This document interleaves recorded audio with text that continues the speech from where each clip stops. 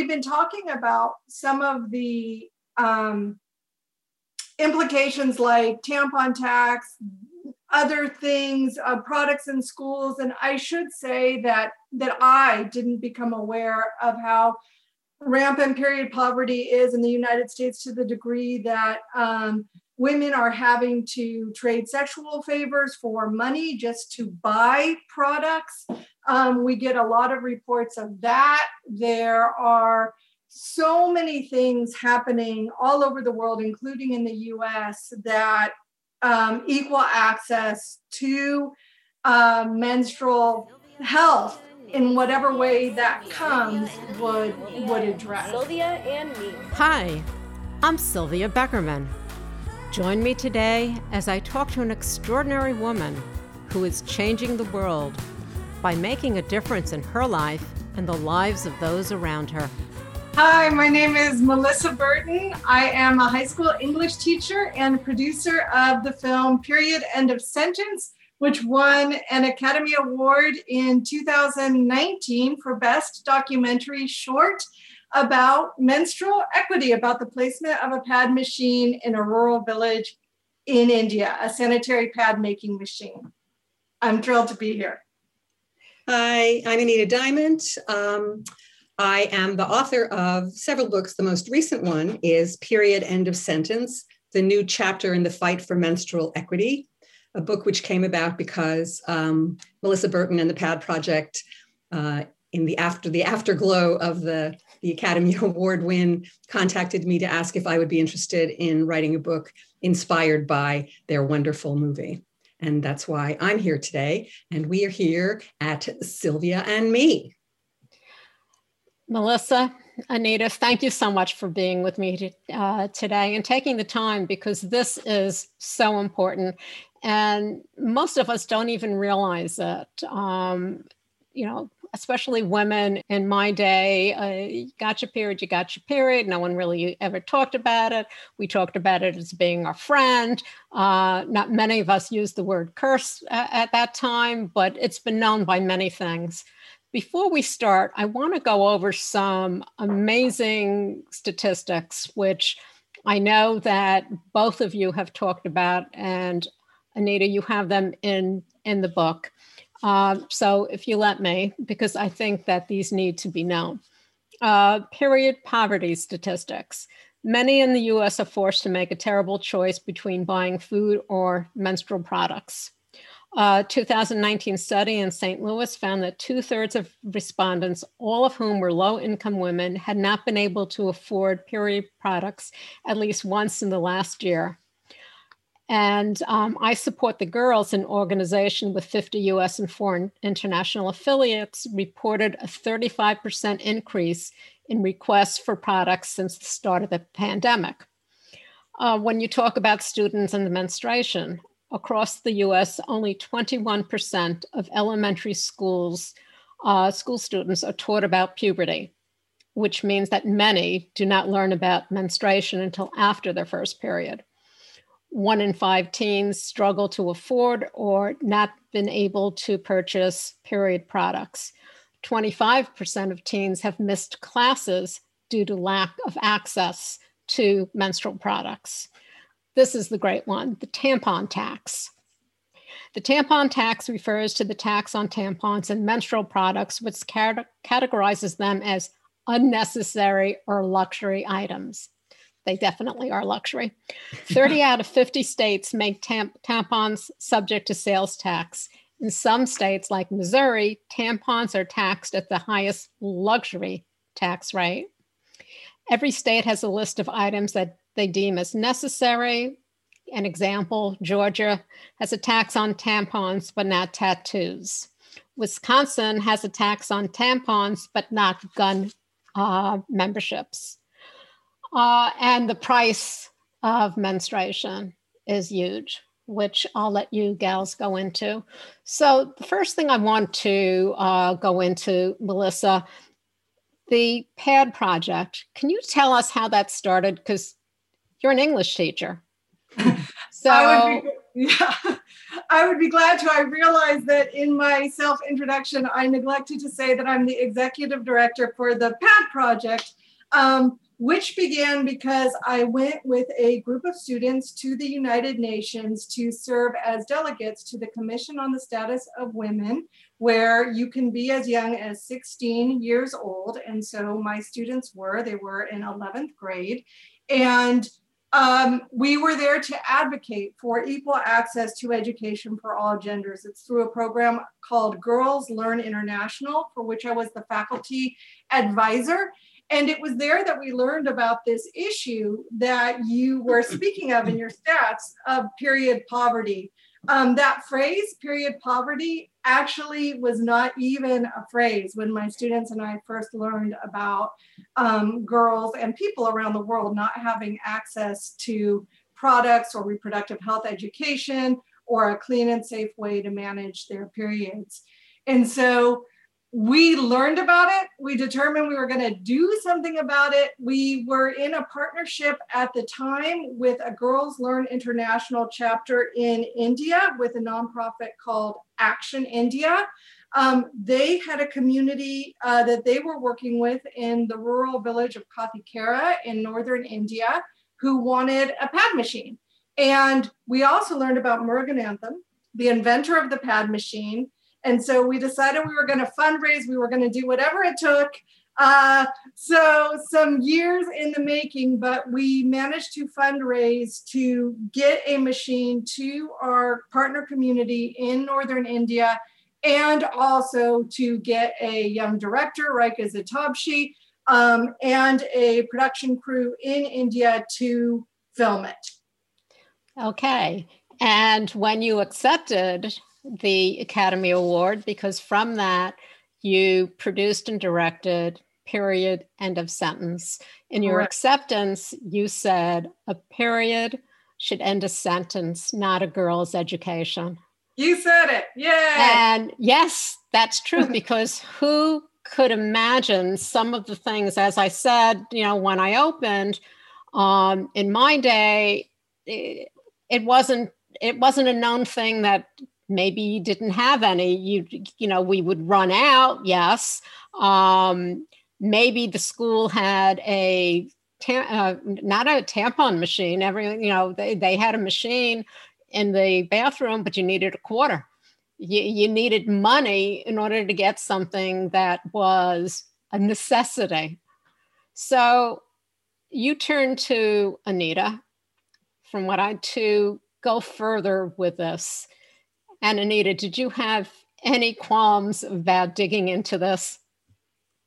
I didn't have qualms. I had actually written some op-eds about menstrual inequality, both abroad and also locally. And I had been inspired by a local teenager who, in her high school newspaper, had written an editorial saying that there should be free products in the bathroom in her school, just like there's free toilet paper. And so it had been on my mind, and I tend to write about women's issues, women's health, women's well-being. And so I said yes.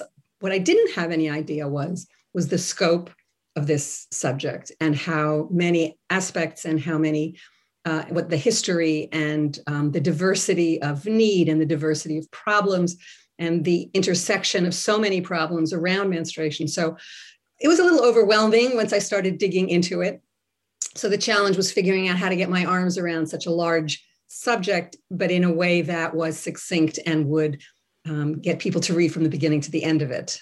Well, I think you managed to do that. And some of the things that you went into, to me, are just absolutely amazing. Can you go talk about a little bit of the history and some of the myths, almost like the voodoo? I mean, there are people and segments of civilization who think that when women get their period, they are evil and they need to be put someplace else for the time that they have it. Can you go into some of those stories that are frightening?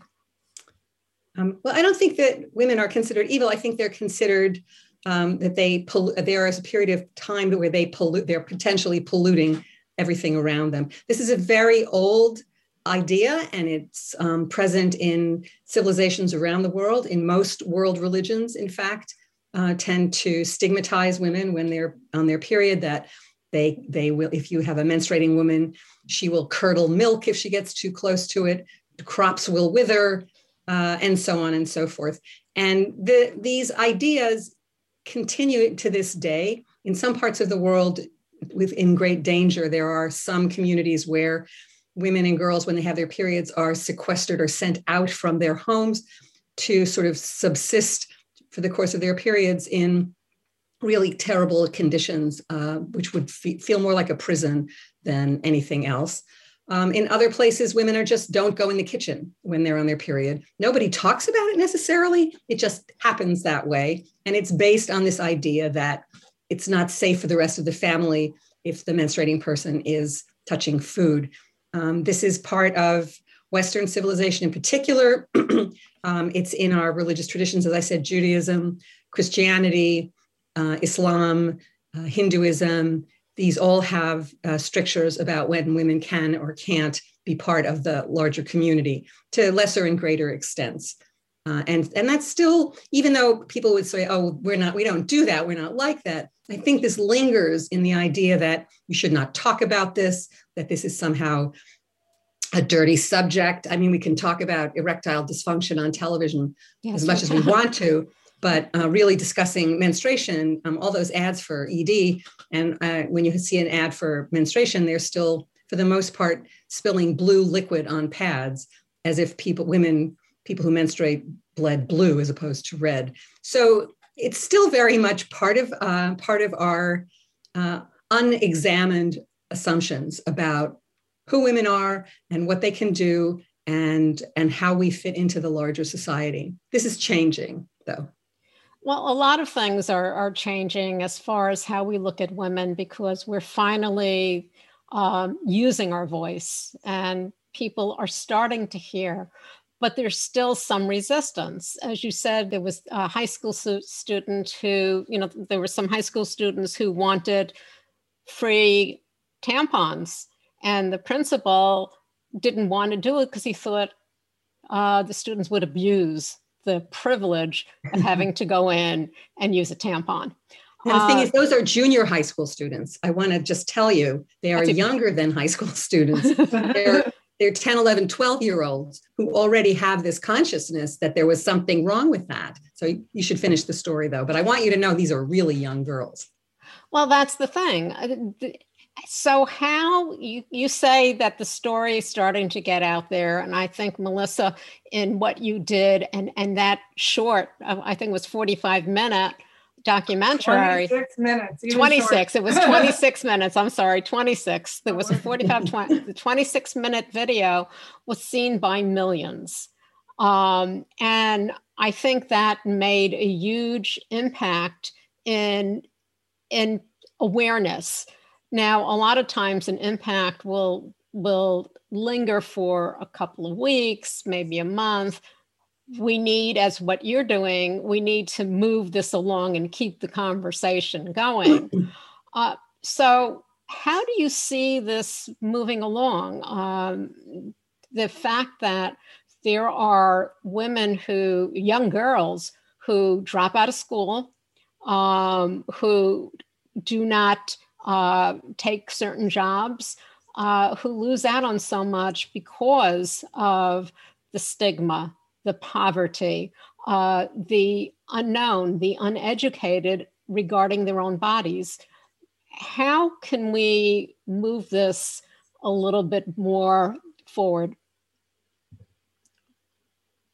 I think there are so many great nonprofits working in the menstrual equity space. The energy of, like, those young junior high school students who made those cookies. And I think some of the statistics that you iterated in the beginning of this conversation, once people are more and more aware of, hey, I shouldn't be paying a sales tax on this. Hey, I should be entitled to having some products in my school or restaurant bathroom. Most most people, once they become aware of it, will start to speak out more and more. And I think that we'll see some of those statistics, I hope, start to change.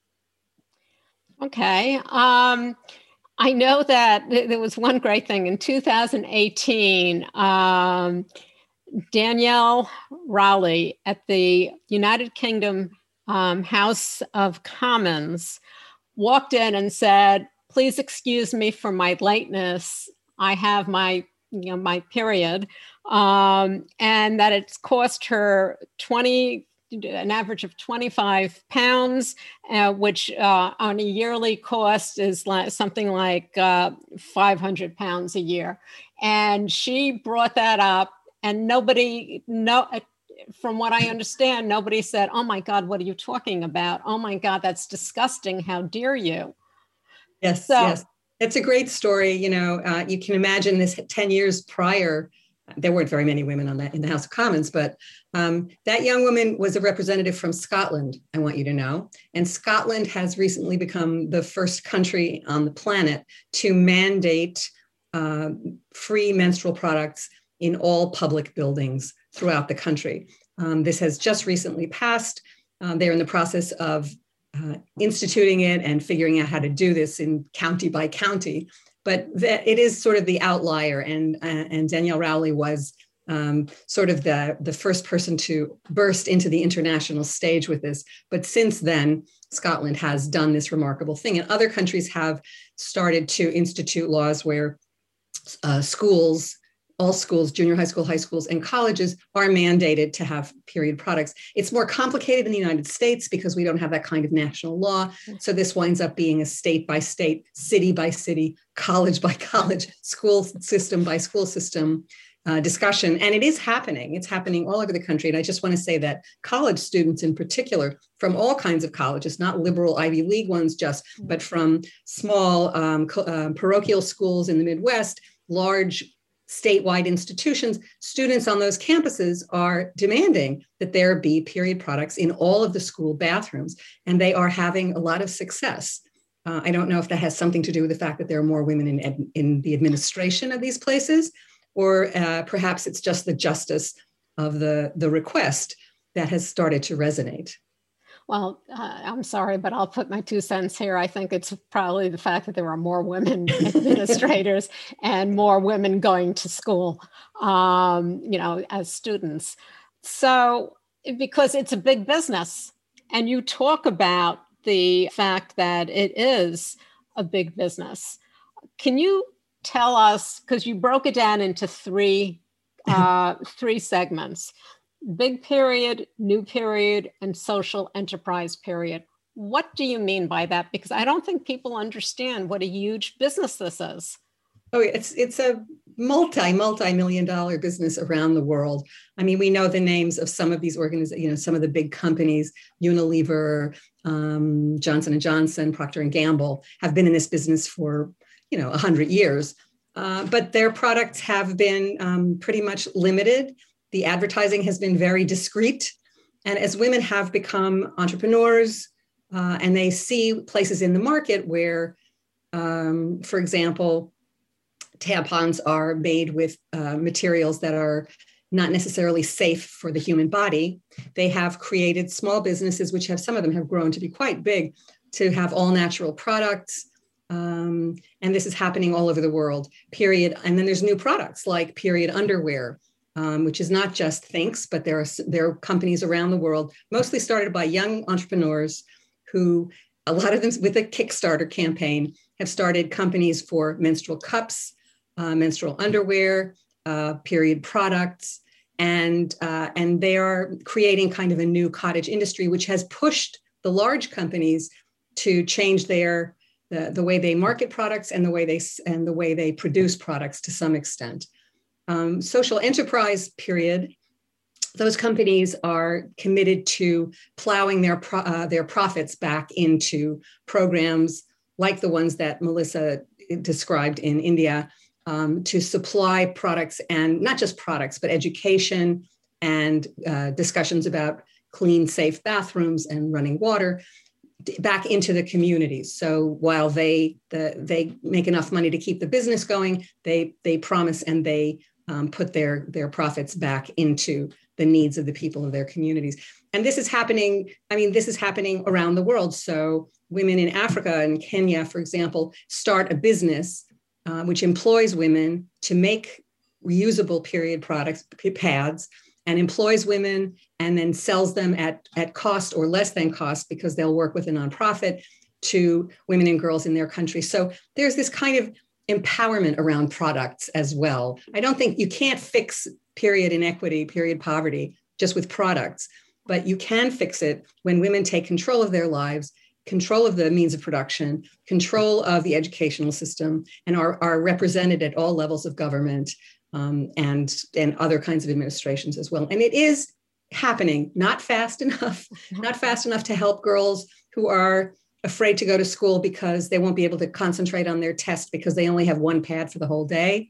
So it's not just the dramatic dropping out of school, it's the kind of niggling fear that you have all the time, that you can't concentrate on your schoolwork, that you can't try out for the softball team, that you can't. And with that message in your head, that really limits the opportunities and the possibilities for menstruators all over the world. And that's just it. I think you hit on something, education. And it has to start, it could start from the home, it could start from school. It has to be in conjunction with both. Yes. But I think the schools do have a responsibility. They talk about puberty. Usually, the health classes are they're usually segmented, they're gender specific. And so the boys don't learn about the girls don't learn about the boys. But, there's so much as women, whether binary, non-binary, transgender, there's so much that needs to be known, and not just by the young girls. Right. There's a lot of single fathers. There's a lot of women who work and maybe the fathers are home. There's a lot of families where the father is the total head of the family, and therefore whatever he says goes. And if he doesn't know anything, then that child is at a loss from the very, very beginning. Absolutely. And the shame, the stigma, the silence, all of that needs to be broken into. I think what you two are doing is starting to break into it. Can you tell us about the millennials as opposed to baby boomers, and how are they dealing with this? Are they more open about it? I'm going to let Melissa talk about this because she works with them, but we're also talking Gen Z, right? Melissa, your students are not millennials, right? Gen Z, there's so many difference. I basically remember baby boomers, millennials, and then, I don't know what it's called. I'm not keeping up on all of this. So I think the biggest difference is possibly the attitude, where I'll talk to students who are like, we just screened the film for medical students, and one of them said it was an aha moment. I realized I put my tampon in my sleeve when I go to the restroom. I'm a medical student. I deal with, blood and stuff all the time, and yet I can't walk with a pad out or a tampon going to the bathroom. And it's just a kind of shift of attitude. My high schoolers say the same thing. They're just unafraid to talk about their period. And I think this is a huge shift. I tell a story that my daughter, when we were working on the PAD project together, she wanted to talk about the PAD project at an all-school assembly. And I discouraged her because I thought that would be so embarrassing, that she would be made fun of. I couldn't imagine it. I thought it would be horrible. And even though I know we have a progressive school, and even though I was working on the documentary at the time, but like most teenagers, she ignored me entirely. And she went ahead and she talked about it to an assembly with boys and girls. And she says the guy she has a crush on said, "Dude, did she just talk about her period? That's so cool." I think that that people are readier to accept this than we give them credit for, and younger people are readier. Yep. And the statistics seem to support that. There are a few studies. There's not a lot of studies about this stuff, but there are some studies that show that there's even a shift between millennials and Gen Z about seeing this as perfectly normal, and that they're willing to talk about it with people of all genders. And there's much less shame. There's much less fear around it for them. I think that has to do with three generations of women being in the public eye, speaking out, not being quiet about injustices of all different kinds, and identifying as a menstruator with others. And you can really put yourself in someone else's shoes when you think about, for example, there was a terrible story about when we were putting children in cages at the southern border. One young teenager bled through her clothes and couldn't get anybody to help her take a shower, get a new pair of clothes, get a new pair of pants, or a pad, much less another pad. And I think everybody who menstruates who heard that story could feel it right here, because everybody knows the feeling of, oh my gosh, how am I going to take care of this? And this was the most extreme example. And it felt like such an outrage to her dignity and to all of our dignity that, and the fact that story got reported and had traction had a lot to do with female reporters and editors as well, who saw this as worthy of attention. So it is changing. It is changing. And we are, and if you tell a 13-year-old or 14-year-old you can't do something, as Melissa just said, what do you mean that I'm supposed to hide? What do you mean I can't talk about this? We talk about everything else. We're going to talk about periods at the dinner table. And I think actually, as you mentioned, it has to start at home. And I want to make a pitch for people to be more open about it with their families, with their kids. And that it's not a secret, whether you have sons or daughters or non-binary kids or non-binary people at the table, that it is a subject for conversation. And you don't have to talk about the nuts and bolts. You can talk about the politics. You can talk about the tampon tax. You can talk about all these other parts that fit together that create an injustice and an unfair disadvantage. A total unfair disadvantage, and the stigma and the shame that has been out there, and the fact that people need to be taught from the very onset to listen to their bodies, that not everyone is the same. Some have awful, consequences of having, during the time that they're menstruating, where, the cramping is horrible. The bleeding is heavier than, at other times. So, they need to be taught that this is not uncommon. There's nothing specifically wrong with you, or if something is not the same as it's always been, that maybe there is something you need to talk out and not be ashamed of what's going on with your body.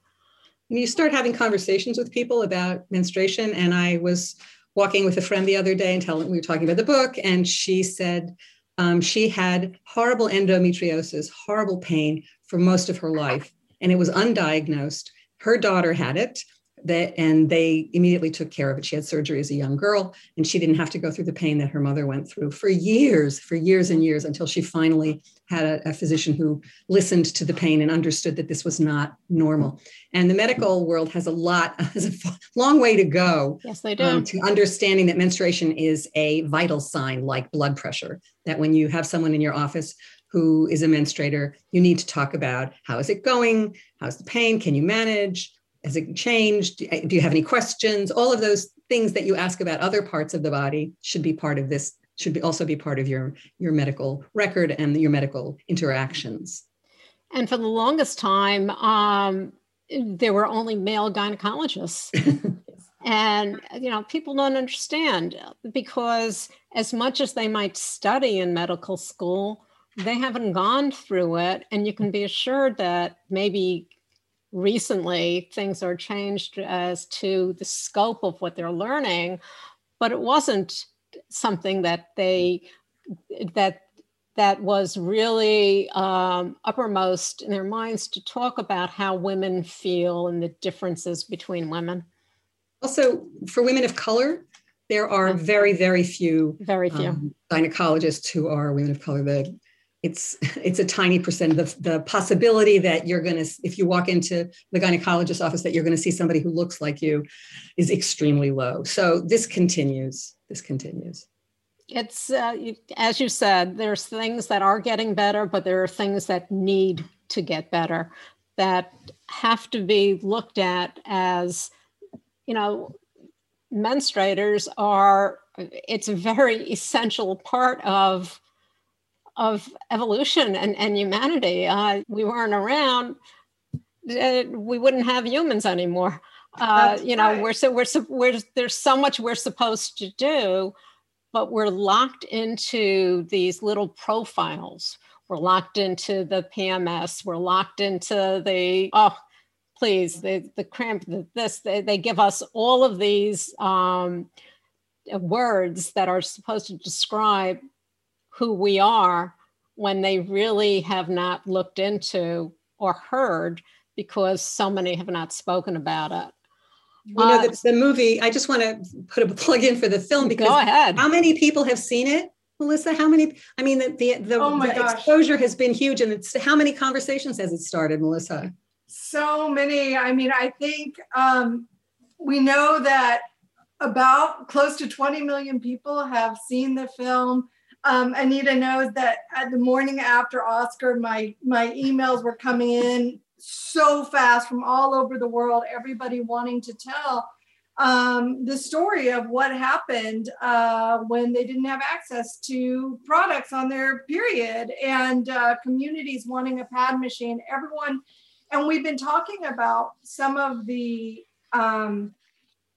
implications like tampon tax, other things, products in schools. And I should say that I didn't become aware of how rampant period poverty is in the United States, to the degree that women are having to trade sexual favors for money just to buy products. We get a lot of reports of that. There are so many things happening all over the world, including in the US, that equal access to menstrual health in whatever way that comes would address. So it's larger than I even realized, sort of going into it. Well, as far as I'm concerned, that documentary should be seen, should be something that is mandated in the schools, in an assembly, not just in one classroom, but they really should do something about it, and it should be seen. And then, of course, the book just expands on it so much. Yes, period, end of sentence is something else that should be mandatory reading, because it will educate so many people. And I just want to say that one of the letters that you got, Melissa, that I saw, I got they shared some emails with me. Some girl from, I believe it was North Carolina, saw the documentary, and she said, I want to show this to my school. How can I get Netflix, it's still on Netflix, you can still watch it. How do I show this in my school? I want to show it to everybody in the school, and I want to raise money to get you another pad project. So that there you have the kind of initiative of another high school student in another part of the country saying, what, this can't stand, I have to do something. And so that's the power of media, I think. You just nailed it. We had another student who watched the film, was so inspired because she had gone to her school nurse for products, and she learned that her school nurse had been paying for extra products in her nurse's office out of her own money, God bless her. So she had been spending, $200 over the course of, I don't know how much time. So she would always have products. So this lovely student did a small fundraiser where she was able to raise something like $500 or $600 just for the nurse, so that the nurse could have product throughout the year to give to her students. It's amazing. And I think that what the two of you are doing, and getting this word out, and getting not just the word, but the information out, educating people, taking away the stigma, talking about the fact that there is period poverty, that this is something that is so necessary. So I, for one, thank you for coming on today. As you said, the documentary can be found on Netflix and hopefully will be able to be seen in schools. The book, Period, End of Sentence, can be found in independent bookstores and of course, online. But in the meantime, why don't you gals tell me, Melissa, where can people find out more about you? www.thepathproject.org, melissaburton.com. Those two websites, you can find all the information you want to know to be an advocate for menstrual justice. And Anita? My website is anitadiamond.com, and that includes information about the new book as well as my other work, which includes fiction and nonfiction. This is my most recent effort, and I'm really proud to be associated with the PAD Project and with this real change in world culture. Well, that's it, and that's what we're looking for. So, ladies, I thank you for moving this along. What you're doing is beyond necessary. Thank you for having us. Thank you. Thank you for this great conversation. My pleasure. Thank you for joining me today. If you liked what you heard, please share it with another person you think would be interested. And if you haven't already, please subscribe. Join me next week when I talk to another extraordinary, inspiring woman. This has been a Life of Prey production.